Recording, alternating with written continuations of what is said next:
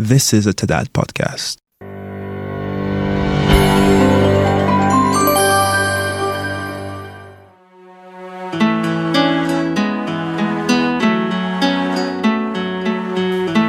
Welcome to the Tadat podcast.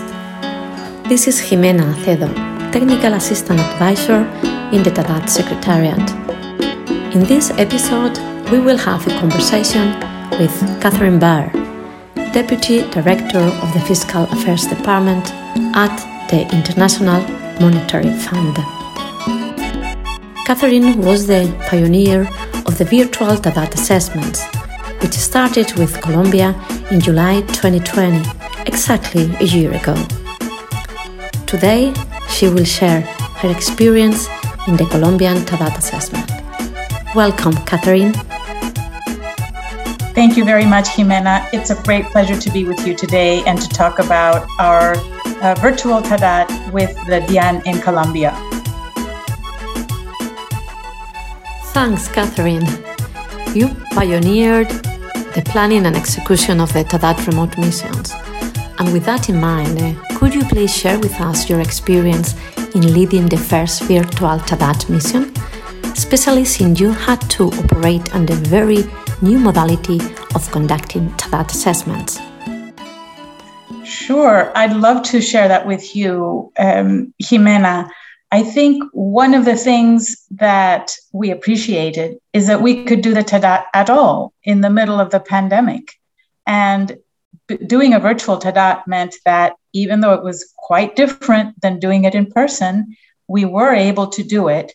And following your training session, which was also virtual. And I think that simply made it possible for us to do the exercise. And that was a big advantage. And it allowed us also to have some flexibility in scheduling the meetings and waiting for the best person to talk to. We didn't have to run around town moving between buildings, but we could just wait for the person to log in. And we could have repeat meetings if there was information that we didn't understand very well or we wanted additional details. So being able to do that remotely helped. There was one other thing that I think was important, is that because it was the pandemic and some of the mission members were actually moving countries, they were going back home, but they were still able to remain part of the mission because they were able to log in and participate remotely from the country where they moved to, in this case, Spain. One of our participants moved from Panama to Spain. And that was great, without any hiccup, any transition cost or interruption to the mission. And if it had been in person, of course, that would not have been possible. We would have lost that person in the mission team. So it really allowed us to have the right team at the right time. That sounds good and positive. But I suppose there must have been also challenges during the Tadat mission, right? What stands out to you as the key challenges? And most importantly, how did you overcome them? Thank you. Thank you very much for that, Jimena. Yes, in fact, there were several challenges, and that's what made it interesting, right? Every time you have something unexpected, it makes it more interesting. And one of the things was that it took longer for us to conduct all our meetings and get the data, probably, than it would have been in person. So one big challenge is that the mission turned out to be more like 3 weeks instead of the 2 weeks that we normally take to do these missions. And part of it was also because it's not always possible in virtual environment to have these long meetings that you do in person. You realize that it's more difficult to hold people's attention for more than, an hour or an hour and a half when you're doing, in this case, it was MS Teams meetings. We had a little bit of MS Team exhaustion after about 10 days of doing this. So that was a challenge, but we ended up, I think, addressing it by just extending the time of the mission and acknowledging that we were not going to be able to finish everything in 12 days or 14 days, and giving ourselves and the authorities the time to gather the data if there was additional data they wanted to provide us, and having some follow-up meetings And so that's how we addressed it. And I think we also made sure to have more interactions with the team that was organizing the meetings on the DIAN side. So we would touch base with them really frequently. And it was, even through WhatsApp and email messages, just to make sure that we were on the same page and we weren't assuming one thing and they were assuming another. So more interactions. And of course, I think the training was one of the ways that we would overcome the challenge of having the same language, of speaking the same language, because the training helped the country authorities understand what some of these standardized concepts are when we talk about compliance risk management, when we talk about performance management and performance indicators. And so I think I would say that one of the ways that one of the key challenges, which was speaking different tax administration languages, was, I think, in part overcome by having that, very good training, that training with lots of participation before the mission started. And I think another one of the key challenges was that normally in TADAT missions, the mission team must visit 2 or 3 local tax offices or regional tax offices to complete the exercise that reflects what's happening at the regional or local tax level, right? To get the full picture of how the tax administration is operating. And of course, we weren't able to do that in person, but the virtual environment allowed us to talk to officials in the major cities that we would have otherwise visited anyway.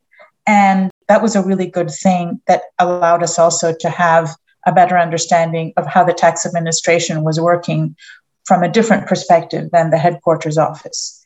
So I think it mirrored the physical visits and the information and the understanding we would have gathered from the physical visits, but it allowed us to do that in a virtual way. And it also allowed the managers in the regional and local tax offices to understand what the TADAT was all about, right? We understood them better, and I think they understood our role better. What was this exercise about? Why were we doing it? And what could they gain from their perspective to improve their operations? Because they're always a slightly different perspective when you're talking to people who are closest to the taxpayers and executing the headquarters design strategies and policies. So hearing from them, including in a virtual environment, was extremely useful and interesting for us. Thank you, Catherine. Glad to hear the training, remote in this case, was instrumental to facilitate a common ground for the mission team and the country authorities, or in your own words, to speak the same tax administration language. You also highlighted the increased participation of regional offices in both the training and the assessment as a positive aspect of the remote delivery mode. But didn't you miss anything? I have to tell you, Jimena, that I really missed tasting the very good coffee of the region of Antioquia because we weren't there in person. And so I will have to return to Colombia to have some of their lovely cuisine and especially their delicious coffee. Oh, I can completely relate to that. I'm sure you'll be able to do that in the future. So let's move to the next question. We know that the Fiscal Affairs Department collaborated with other capacity development partners in conducting this remote assessment. Who were they and what value did they bring to the assessment in particular?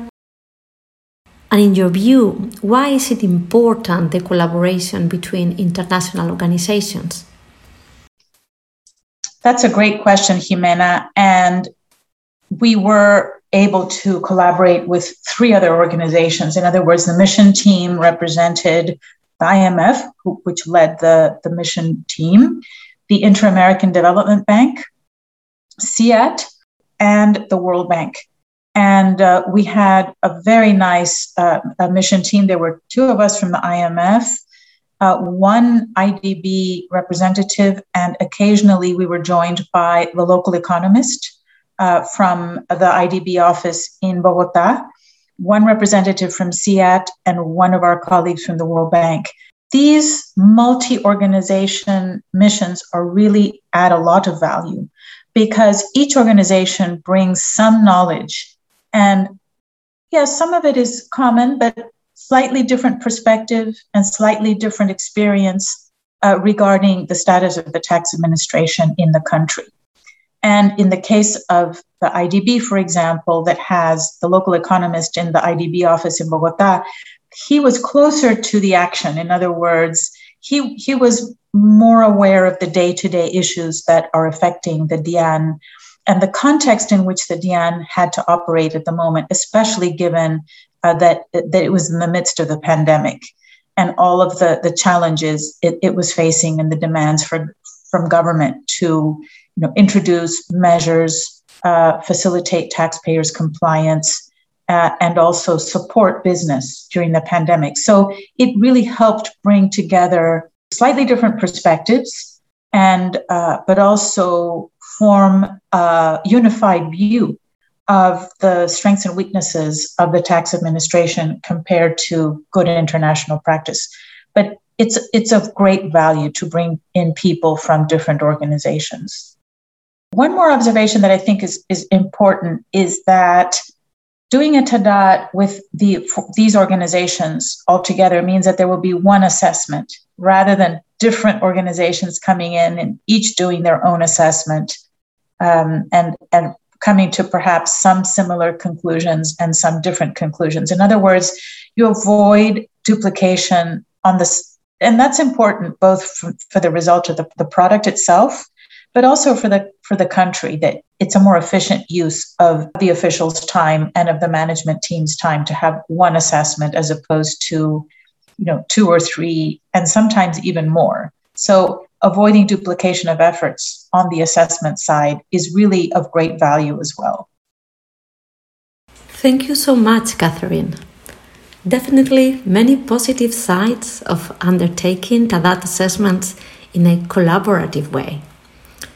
Other than the virtual TADAT mission, how was your division adapted to the COVID-19 environment? Has it changed the way you are delivering capacity development to the IMF member countries? That's a good question, Jimena. I think that by the time we did the TADAT mission, which was in July 2020, we already had a few months of experience in delivering virtual capacity development to our IMF member countries. So we went at it full force, delivering our work program. With some countries it was easier, countries that were more used to working in a virtual environment to begin with, countries that had good connectivity, which fortunately is the case in Colombia, and countries that had been more used, had become more used to working this way in general. So we completely switched, not only in TADAT, for our entire CD delivery. And it was a huge learning curve for all of us. For some of us, it was more easy. For others, there was a great deal of frustration and thinking at first, this may not work or this isn't working, and then slowly getting used to it. So I think we made a very good effort, although I think the adaptation really varied by country. But we ended up executing, or that is delivering, a very high proportion of our work program in terms of the number of missions and the number of assignments on the topics that the authorities wanted advice on. Certainly in Latin America and the Caribbean region, there was a high proportion of our planned work program that we were able to conclude, and we were very happy about that. We did some things differently, though, which was good. I mean, this is a very different context, right? So, for example, we, along with our other Fiscal Affairs Department colleagues, we prepared a series of short guidance notes. There were 5 on revenue administration issues, including customs administration and extractive industry revenue administration issues. And there were 6 guidance notes that were produced on various aspects of tax policy issues, including, for example, the issue of tax policy designed to address inequality or to take into account inequality. very much responding to the impact of the crisis. We also did something that, based on the data gathering exercise we've done for ISORA, International Survey on Revenue Administration, which is a big platform for gathering operational and institutional tax administration data. Based on that, we also gathered a lot of data on measures that the countries were taking to respond to the crisis. And we prepared a short survey, we sent it, and then we summarized and compiled all that data and shared this with the country. One of the questions they told us that, we said, how can we help? And they said, let us know what others are doing. How are others responding to the crisis? So that data gathering and summary reporting on what measures countries were implementing, I think, played an important role in enabling us to share the data across countries and meet their needs. And I think throughout the crisis, we did a lot more touching base with country authorities. In other words, we were more flexible. If they wanted to meet, if they wanted to discuss specific issues, in touching base and understanding what the context was they were going through before the actual technical assistance mission or capacity development mission. We did a lot more of that because when you're not there in person, it's like wearing blinders, right? You don't know as much of what's happening in the country. You don't realize how much information you absorb just by going to the country, not only reading the reports and talking to people and understanding what the situation is in a country. And all of this we had to do virtually. So it was more work, but I think we found different ways of trying to, get that familiarity. We had, because of the crisis and the way we worked, we had a lot more contact with our own resident advisors in the countries. In the regional capacity development centers of the IMF, we included them more in our missions, in our planning missions, in our taking stock missions, and in the actual CD delivery. And that was very good. I think as a result of the crisis, I feel that we established more inclusive teams on our side. And that meant that we also had more feedback from the ground on what those resident advisors were seeing. To my surprise, we were able to organize really pretty major international conferences that we had planned at some point in person. And then we said, well, we can't do it in person. What are we going to do?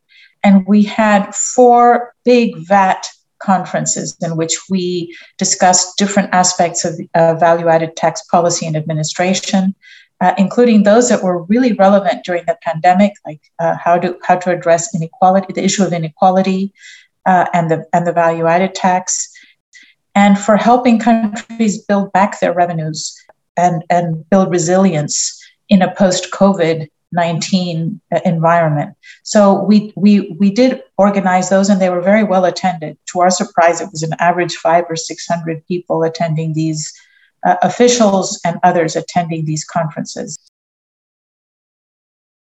Lots of interesting stuff. If I must say, your division quickly adjusted to the new reality and really made good use of the time during the pandemic. Following on that, do you think that this new virtual modality of delivering capacity development extensively used during the last year will become common in the future? I think we'll have a combination, Jimena, of both the in-person and physical delivery of CD and virtual. And it will, of course, depend on what's the best for the countries. I mean, they are our clients, and what we'll have to respond based on what they prefer. I know that there's some countries that are just waiting for us to come back in person, and they're not so enthusiastic about working in a virtual environment. But there are others that are more flexible and that have said, look, what you've done virtually has been really helpful, and let's continue until we can all travel and see each other again. So I think it will be a combined, people use the word hybrid, but I think it'll be a combined way of working with countries based on what they want and what they need. Thank you so much for your insight. Any parting words of wisdom for our listeners? Sure. I don't know if it's wisdom, but there's some of my impressions I'd be happy to share. I think the first thing is that I learned from doing the virtual TADAT in Colombia is that we shouldn't be afraid of trying new ways of doing things, even though we might not know exactly how it's going to turn out. But when country officials would like us to do something and are eager for, in this case, for the TADAT assessment to be undertaken, I think we should do everything to jump at the opportunity and help them. And I think if this means doing it virtually, then going ahead. So don't be afraid of trying new ways of doing things. That's sort of one message. The second is that I really think that the TADAT, whether it's done in person or virtually, can be really useful for an administration. It's a way of stepping back, and especially for the management team, that's setting forth strategy, investing resources, responding to government, to understand where they are, what their main strengths are, what their main weaknesses are. I mean, it's true that when one does it virtually, you may not get all of the nuances that you get when you're doing it in person, but I still think you can apply the framework and that it can be of great value to the country authorities when they're thinking about defining a way forward and defining a strategy.